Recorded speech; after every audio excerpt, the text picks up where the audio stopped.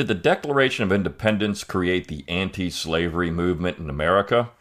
We'll talk about this on episode 770 of The Brion McClanahan Show.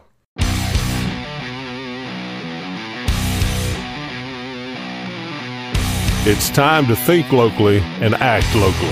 Welcome to The Brion McClanahan Show. Welcome back to The Brion McClanahan Show. Glad to have you back on the program. Very glad to be here.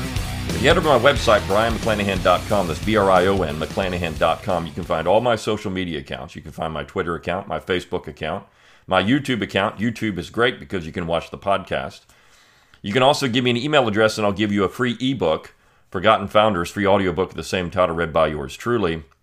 Again, great way to get on my email list. And when you're on that email list, you get coupons to great courses at McClanahan Academy, which is a fantastic educational resource. It's a great way to support the show financially too, because when you buy classes there, you keep this podcast free of charge. And if you like the podcast, you'll like the classes. So give me that email address, get the free ebook, get on the email list. Don't unsubscribe. I send you an email about once a day, Monday through Friday, sometimes on Saturday. Not often do you get more than once a day, but sometimes you do if I'm selling a class. So please stay on the email list. And as always, rate, review, and subscribe to the podcast. Let people know you like it. Give it that 5-star review wherever you get your podcast. Leave a text review where you can. And of course, if you're watching this on YouTube, leave that comment for the algorithm. All right, well, let's talk about the topic of the day. And this is an interesting topic. Here we are, February 1st, 2023. And I've launched my class at McClanahan Academy on American slavery. That opened last week. So those that are enrolled in that are going to get more of this. But let me talk about this idea that somehow the Declaration created the anti-slavery movement in America. And this is pretty controversial now because of the 1619 Project.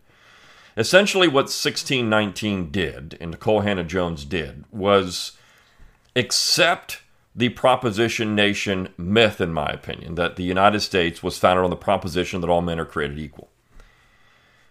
It establishes that as true, but then no one really believed it. So what Nikole Hannah-Jones does is say, okay, Lincoln in the Gettysburg Address says this.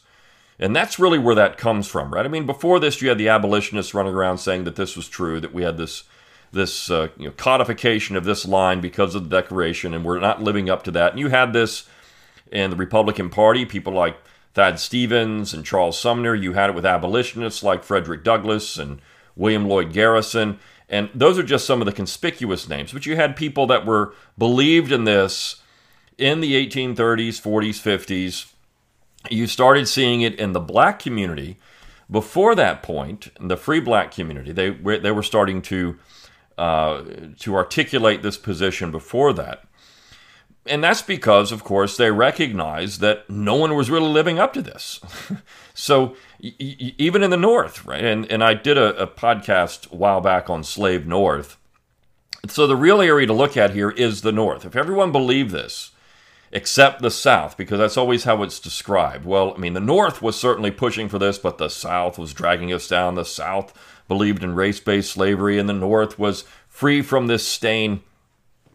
If that was true, okay, then you would have seen evidence of this in the North. And as historians have gone through and dug up over the last half century, this just wasn't the case. Now, Southerners were pointing it out in the 19th century. You're all a bunch of hypocrites. I mean, you're saying all these things, and yet what are you doing in the North? You're doing exactly what we do, except you just don't have slavery. But, of course, when you look at race relations in the North, they're pretty awful. When you look at the conditions of black Americans, free blacks in the North, they weren't great. In fact, Southerners could argue that free blacks were, in their mind, better off in the South than they were in the North in the antebellum period. And there might have been a point to that. So you had this very interesting argument in the antebellum period. But with this proposition nation, what's happened is that the left has run with this, like Nikole Hannah-Jones, and said, well, yes, we had a proposition nation, but we never lived up to it.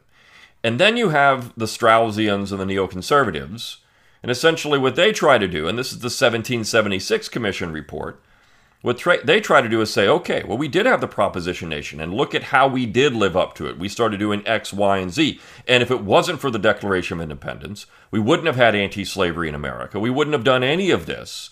So it's we put the ball in motion, essentially. We started the ball rolling down the hill that we were going to abolish slavery, that it was going to happen. We were going to have a more equitable, race-based society. Now, you see what's happening here, though. They both believe in this myth, and if you believe in that myth, then you almost have to side with Nicole Hannah-Jones on this particular case, because even though those that say, well, people were starting to do this, and you had abolitionist societies, and there was legislation, they were trying to do X, Y, and Z and end slavery, we know that racism was rampant in the North. Even in the 1970s, you still had Boston with segregated schools. That's why you had the very famous photo, the Staining of Old Glory, where you have a black man being held back by a white guy in Boston and hit with a U.S. flag, right? So we know that these kind of things happened in northern cities, and it wasn't because the South was making them do it. This is just because of the way it was. So we know all this stuff is true. So if you firmly believe in the Proposition Nation, then you almost have to side with Nicole Hannah-Jones on this particular case. I've said it before. Now, the thing that, of course, they get entirely wrong is the nature of the slave economy in the South. Was it ultra-capitalist? Was it the foundation of capitalism? They get that entirely wrong. But regardless, this idea that somehow Americans weren't committed to the Proposition Nation is true. Now, you had some Americans that believed it, even in the antebellum period, even in the South. You had some Americans that believed it. And in fact, all of your early abolition societies, or not all, but about 100 of your first 130 abolition societies were in the South, not the North. They were in the South. And Southerners took the lead throughout much of the antebellum period in abolishing slavery, or coming up with a way for emancipation. Of course, you also had colonization as part of that. So this was a big issue. And the neoconservatives and the Straussians, I think, get themselves into hot water when they make the statement that, well, we had this declaration, this Proposition Nation, and look, because the left is going to say we were never fully committed to that, and in fact, that means equity, and we've never gotten to that either. So what you have is the conservatives trying to say, well, we had this position, but we have to stop now. We have to stop right here. We can't go any further. And that creates a very interesting dynamic, because if that's the case, right, we have to stop here, we can't go any further, we can't do this. Well, then, I mean, you start the revolution, and then you're saying we have to stop the revolution. It's almost like we had the aristocrats in France during the French Revolution, the early stages supporting it, and they did, and then it got bloody because they couldn't stop it. So once you get involved in this revolutionary process, the radicals are going to take over, and they're going to run in a direction that you don't want to go. So really, at the end of the day, conservatives in America should not be on board with this Proposition Nation myth, because we know from the very substantial evidence that no one really believed it, North or South. We know that there were actions taken. However, what about before that? And this is where we're starting to see this interesting argument develop. You've got John Meacham publishing a book review in the New York Times. I get the New York Times, so you don't have to. And I came across this, one, because I have a subscription to the New York Times, but two, because Professor Sinha, who was a professor at University of Connecticut and has written on slavery and is a far leftist and I mean, has dopey political positions. But she posted this review as I was going through her Twitter feed, because I was looking for something else there. And she was gleefully posting it because somebody finally recognized her work. Now, this is a person that won the Bancroft Prize in American history in 2000. I think it was 2000 she won it. She's a fully tenured professor at University of Connecticut. She's been on television with Eric Foner and others. She has been recognized by all the establishment hacks and all the lefty TV people as one of the sources on American slavery. She, of course, is an Indian immigrant, and I can't remember which school she attended, but I believe it was an Ivy League school that she attended for her PhD. And she's written some books on slavery. She focused on South Carolina in 2000. A lot of people do. So they go, well, South Carolina is the specimen. Let's go study South Carolina. Of course, one of my favorite books as South Carolina is a specimen is by a guy named Larry Koger. The title of the book is Black Slave Owners, which is, Koger was black, by the way, and it completely blows apart all of this narrative about slavery being completely race-based, because what he found in South Carolina, and he goes after what's called the Woodson thesis, is that black slave owners in South Carolina were in it for profit. I mean, what they wanted was to make money. And so you had these free black slave owners and free black property owners in South Carolina. And there's also been a wonderful book on this. Schweiniger is the author, and it's Black Property Owners in the South, I think is the title. I can't remember the full title, but it's something like that. And he goes into detail of all these free black property owners and slave property owners in the South and how much property they actually did own, which, of course, by law was illegal, but they did it anyways. It shows you the complexity of the slave system in the South. But regardless, what about before the Declaration? Was there an ardent anti-slavery movement before the Declaration? And a lot of this is going to focus on the North, because that's where these people are fixated. They think if they can just find the pure North, and then you've got you create this dichotomy in the United States of good guys and bad guys, North, South, good, bad, right? If we can just do that and find it there, well, then it proves that more importantly, Ron DeSantis and the conservatives are wrong. But then does it also not prove that maybe Nicole Hannah-Jones was wrong? This is the interesting thing, because basically what they're doing is maybe forcing out the Proposition Nation myth, or maybe in some ways maybe they are reaffirming it. It depends on how you look at it. If they're saying, well, then before this we had these abolition movements. I'm going to talk about this because I'm going to read the Meacham piece. It's not long. It's not a long piece at all, and he says some interesting things here that I think are entirely wrong. First, John Meacham is a real problem. I've made my statements about John Meacham all the time on this podcast, but this was published January 17th, and the review is of a book entitled American Inheritance, Liberty and Slavery and the Birth of a Nation, 1765 to 1795. So, again, the title would imply that we've got this Proposition Nation, right? Liberty and Slavery and the Birth of a Nation. And first of all, we didn't have a nation in 1776 or 1765 or even 1795. We had a federal republic. Everyone pointed this out. It's very important to get our terms correct, because the United States has never been a single consolidated nation. In fact, it was explicitly argued against in the 18th century when the Constitution was going through ratification. So we've never had that. But I'm going to read this because it makes some interesting statements. So Meacham says it was as bold an assertion as it was wrong. It was as bold an assertion as it was wrong. Last September, speaking in support of his state's Stop Woke legislation, the Republican governor of Florida, Ron DeSantis, gave a brief lecture on liberty and slavery. The American Revolution, he said, was what had caused people to question slavery. No one had questioned it before we decided as Americans that we are endowed by our Creator with inalienable rights and that we are all created equal. Then that birthed abolition movements.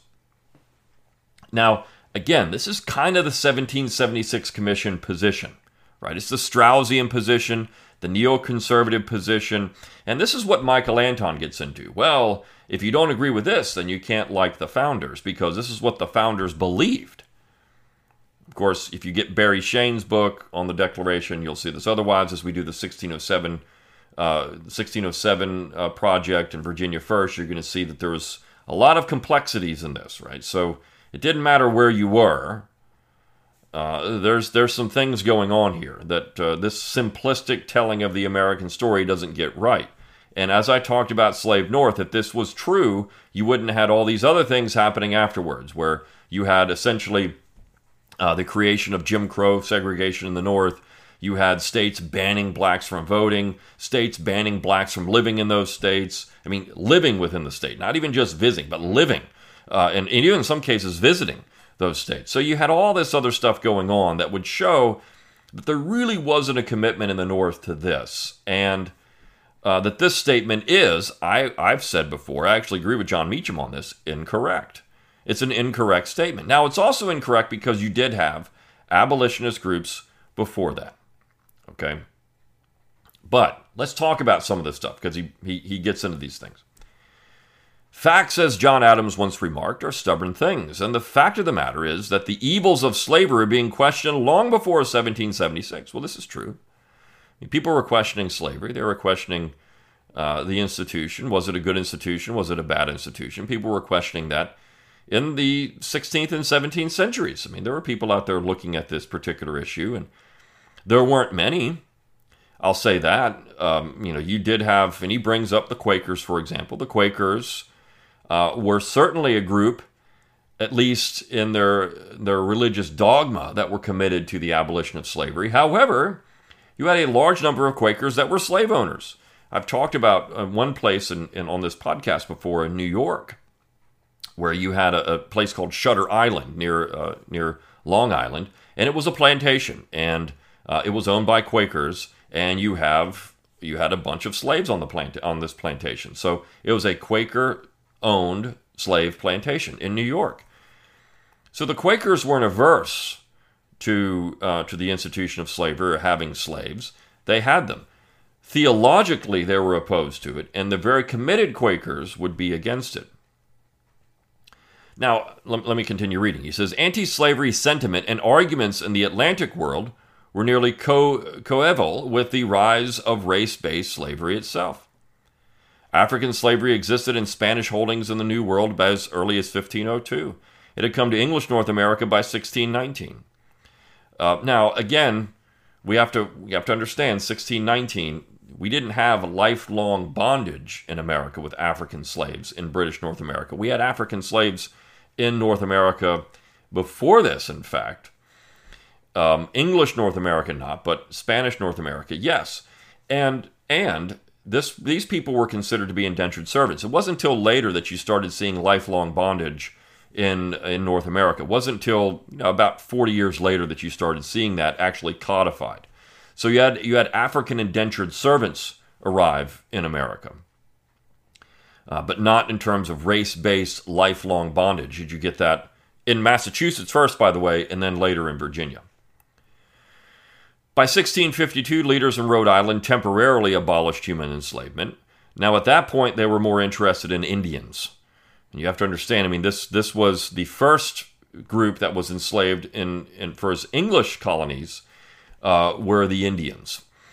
And so you also had white indentured servants. So African slavery was later. We have to get that right. African slavery was later. You had white indentured servants, and you had Indians enslaved in North America before you would have lifelong African slaves. And Pennsylvania Quakers called for an end to slavery in 1688. Well, this is true. I mean, the Pennsylvania Quakers did that. They weren't really that, I mean, again, how many were really committed to it is a question. Pennsylvania allowed slavery until the state essentially started phasing it out by the early 19th century. But the Quakers might have been calling for it, but we know that the dominant position in the Americas was no. This is the point. So if you're going to believe Ron DeSantis, then it should have been that people were committed to this. Now, we had a shift, right? So what he would say is that we had a shift. We had this opposition to ending slavery, and then we had a shift, and people believed it. Or if you're looking at the 1619 Project, then people were committed to it. You know, there was always this group that were committed to it, but Americans were not really that interested in ending it. And again, if you believe in the Proposition Nation, then Nicole Hannah-Jones and the 1619 Project are more or less correct. That's what you have to understand. The Massachusetts jurist Samuel Sewall published an anti-slavery tract, The Selling of Joseph, in 1700. Now, this is interesting because he brings up Massachusetts. The very first pro-slavery treatise written in North America was by a Massachusetts minister named John Saffin, and he wrote it essentially in response to this. The Sewall publication. He wrote it in response to that. So there's a book by a man named Larry Tides. It's entitled Pro-Slavery. And those that have enrolled in my American Slavery course, my live course, are going to get a lot of this stuff in that class. So Tides wrote this book pointing back to the North as, in some ways, the theological origin of American pro-slavery thought. And you had ministers, Massachusetts. In fact, Massachusetts was very interested in slavery. Even if they didn't have it there because the climate and geography wouldn't support it the way that it would, say, in Virginia or South Carolina or North Carolina or Georgia or Maryland, because it wouldn't do that, they would then be involved in large slave plantation ventures in the Caribbean. So you had a lot of Puritans who were certainly involved in the institution of slavery, maybe not in the British North American colonies, but in the British Central American and Caribbean colonies. So just because they weren't here didn't mean it wasn't here, didn't mean they didn't believe in it somewhere else. You have to understand that too. And again, the Puritans were certainly not opposed to slavery. They weren't against it at all. And New Englanders made a lot of money on it, and the trade in particular. So, but this particular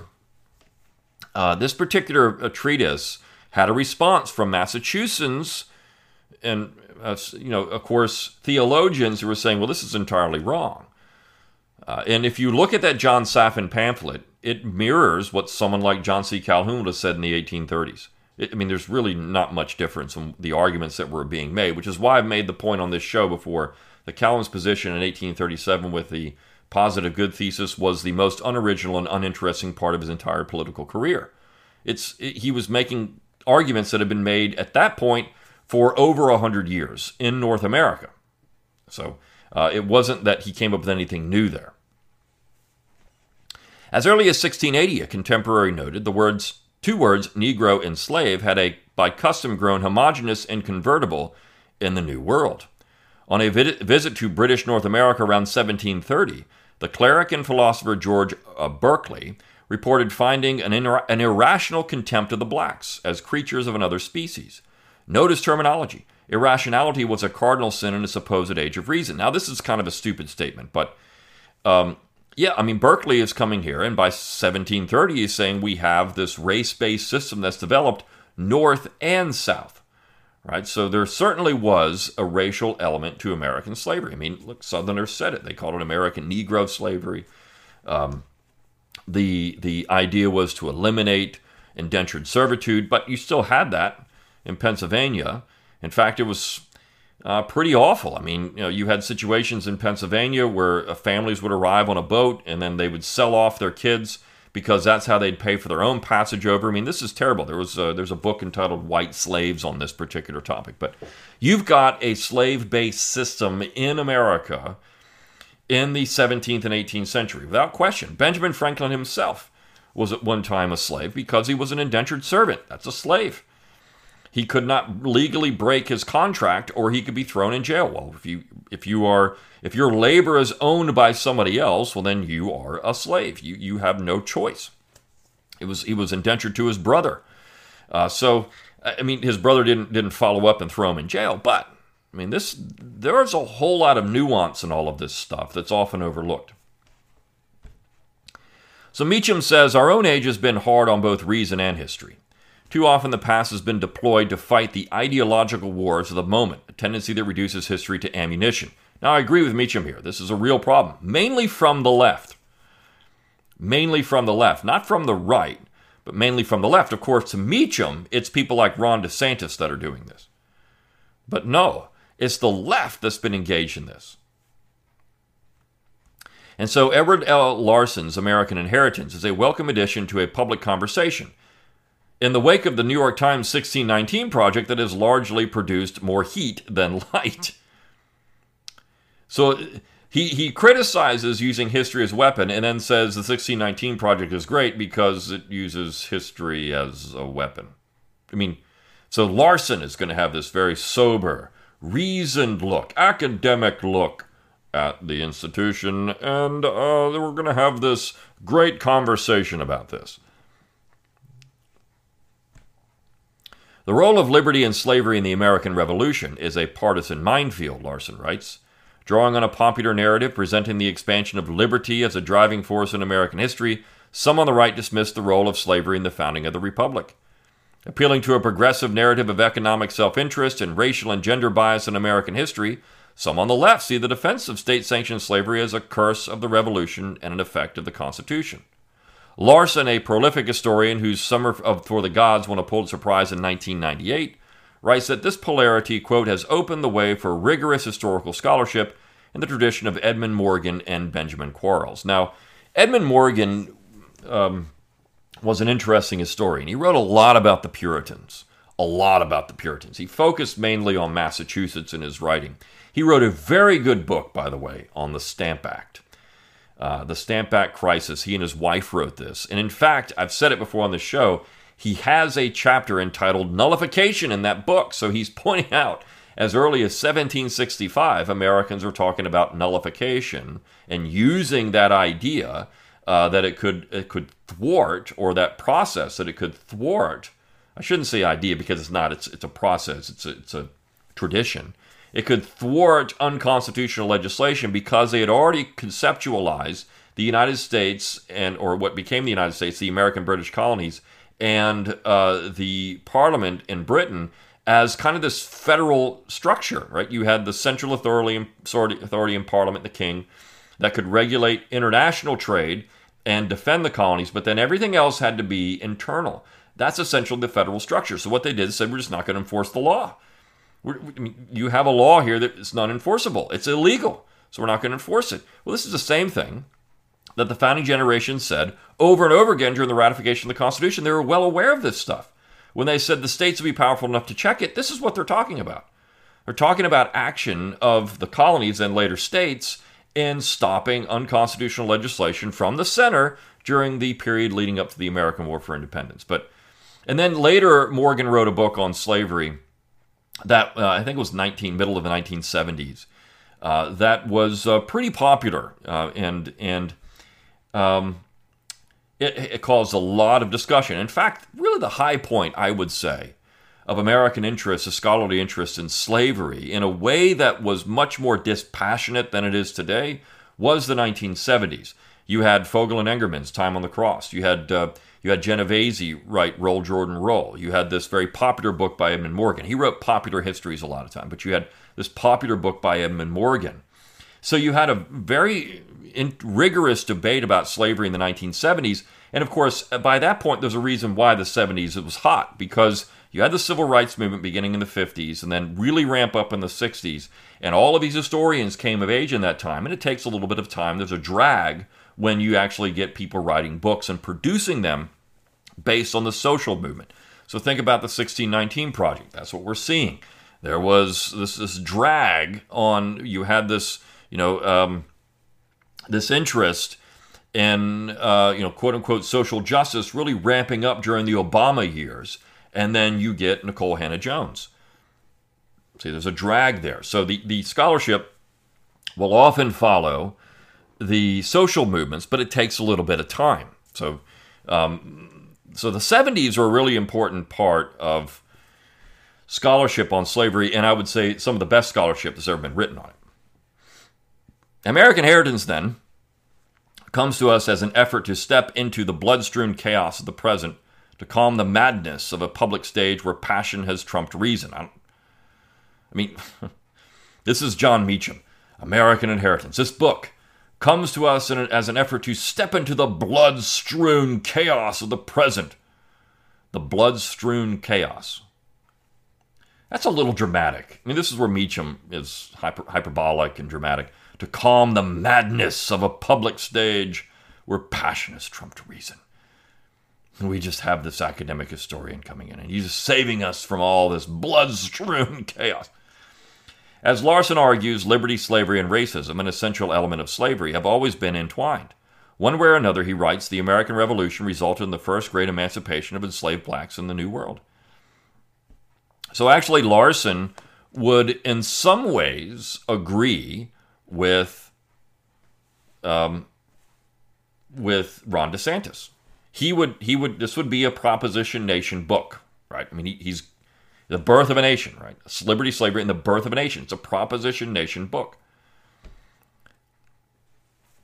He says, yet to deny that a liberty-seeking people largely denied freedom and equality to the enslaved is to deny self-evident truth. And again, I would agree with Meacham there. You have to understand what they thought about freedom and equality. I mean, those terms are loaded. You have to understand what they thought about liberty. That term is loaded. All these things are loaded, and if you don't understand the meaning of them, then you're going to get this stuff wrong. Mindless celebration of the American past is just that, mindless. But so is reflexive condemnation. The messy, difficult, unavoidable truth of the American story is that it is fundamentally a human one.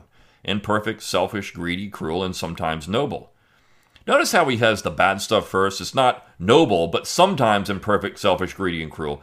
It's all these bad things, and then sometimes noble. I mean, so all this bad stuff is there first. It's a way of looking at the past. It's Edward Gibbon. History is these stories of, the study of the crimes, follies, and misfortunes of mankind. I mean, this is the way that people like Meacham and others, they come at it from a very negative perspective, and they tell all the bad stuff. It's kind of a muckraking effort, and then every now and then you have someone rise above all of the muck and provide these shining examples of glorious human accomplishment and nobility. Well, is not the cause of political freedom noble? Political liberty, is that not noble? For the people that were considered citizens at the time, is that not noble? Of course it is. But no, this is all selfish, greedy, cruel, and sometimes noble when it comes to social movements. One might wish the nation's story were simple, but that wish is in vain. And again, I agree with Meacham on that. It's not simple. A key lesson from Larson's narrative is that that ages past were not benighted by a lack of knowledge or the immorality of race-based slavery. To me, Larson's unemotional account of the Republic's beginnings confirms a tragic truth that influential white Americans knew and understood that slavery was wrong and liberty was precious, but chose not to act according to that knowledge and that understanding.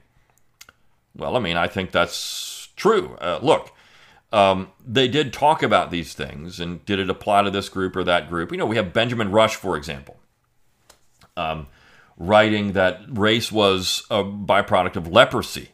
I mean, he was against slavery because he thought blacks should be pitied, not enslaved. He didn't think they were equal. He didn't think that they really were on the same level as whites, but he thought it was a condition. It was a physical condition from a virus, essentially, a disease. And then you had people like Charles Caldwell, who was a student, came up, with this scientific racism. But this is how people thought about this stuff at the time. And we cannot ignore the role of Africa in all of this either, in dominating the trade and setting the terms and providing the supply. I mean, there's a lot going on in all of this. So, and it wasn't race-based there, but it was a ready population for Europeans to pick up and use where they could in the Americas to produce cash crops. And it was a choice, one made for convenience. Slavery and racism were not externally imposed forces that lay beyond human control. They were rather economic, political, and cultural constructs that served the purpose of the powerful. In this case, white people. Because of this, they stood for centuries. Now, again, I just made the point where Africans have to fit in the story. And there's a book by Thornton, a man named Thornton, that talks about the African role in the trade and how important it was, and how this didn't show that they were victims of all this, but they actually drove it. So you create this victim, mentality, or victim, the victors and the victims in this, but it's a lot more complex than that. And I think Meacham doesn't do a good job here explaining that. Our forefathers came over here for liberty, John Adams argued in 1765. Providence never designed us for Negroes, I know, for if it would have given us black hides and thick lips and flat noses and short woolly hair, which it hadn't done, and therefore never intended us for slaves. So here is John Adams making a very racist statement, by the way, saying that, because of race, certain people were intended to be slaves and certain people were not. And yet in the same area, Benjamin Rush could write, where is the difference between the British senator who attempts to enslave his fellow subjects in America by imposing taxes upon them contrary to law and justice, and the American patriot who reduces his African brethren to slavery contrary to justice and humanity? And again, I just pointed out Benjamin Rush, who thought that race was a disease. And his leprosy, it was caused by leprosy. He actually wrote this. It was caused by leprosy. And these people were not necessarily equal. Okay, but, and so he made these statements against slavery, and he was anti-slavery, but he wasn't interested in racial equality. How, the Quaker Richard Wells asked in 1774, can Americans reconcile the exercise of slavery with our professions of freedom? Well, I mean, this gets into the idea of, it's culturally, right? This is where Meacham is missing, say, David Hackett Fisher here, and how they did reconcile that. Because there was a cultural element to this, and also the idea of citizens and statesmanship and all these things. The answer is painful but must be plainly stated. Americans reconcile the gap between the ideal and the real, profession and practice, by blaming the old world for imposing what was called a necessary evil, by crafting racist lies about black inferiority, and by manipulating Scripture to find biblical sanction for slavery. Race, Larson observes, offered a way for them to enslave others without the fear of becoming enslaved themselves.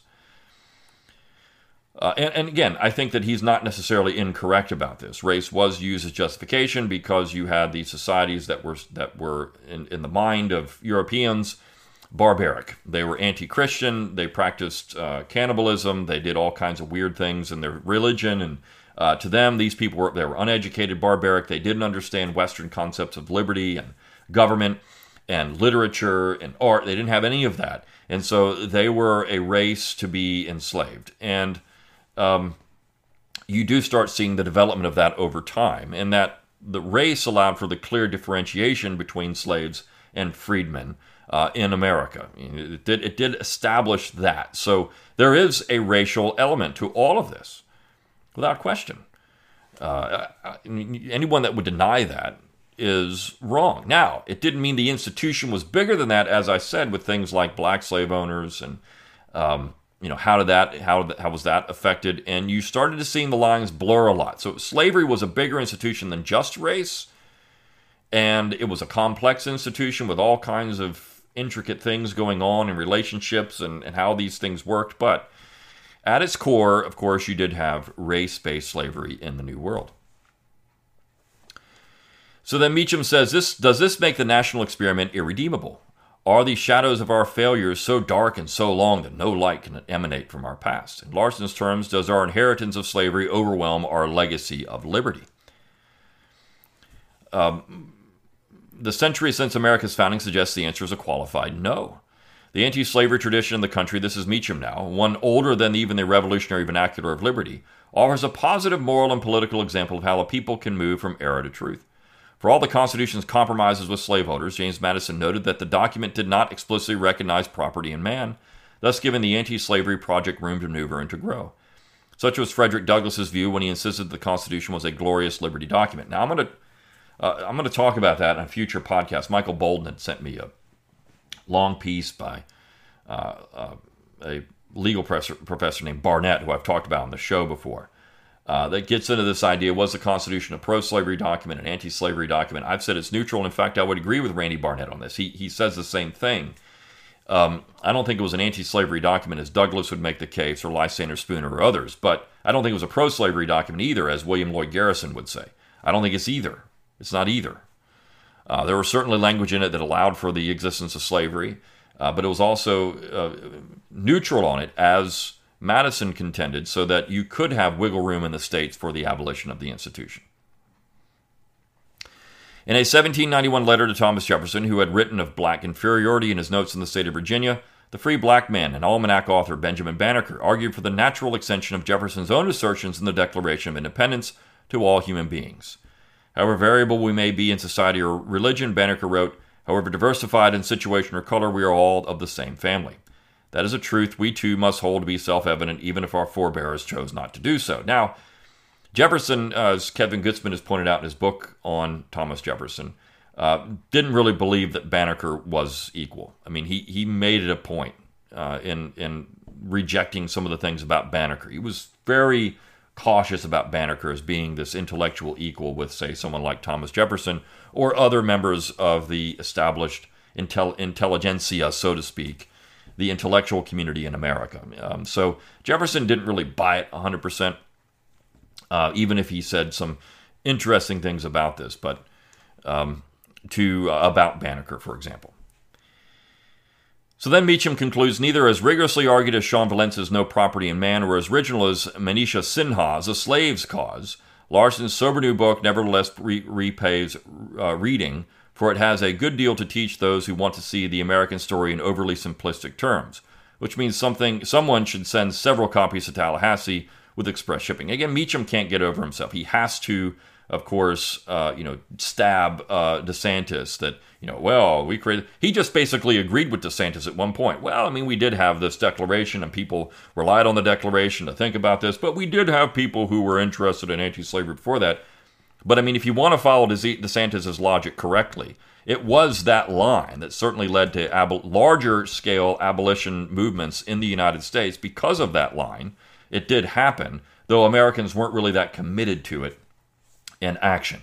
I think this is the funny thing about Meacham. He kind of gets some things right and then kind of doesn't get some things right. And because of politics, he can't see beyond his own biases to say, well, I mean, there are some things here and there. So, look, Meacham's got some real issues. And, of course, I talked about the Lincoln myth and what Meacham is. I mean, Meacham is a joke when it comes to the Lincoln myth. But this essay was interesting. All right. I'll see you tomorrow on the Brian McClanahan Show. See you then.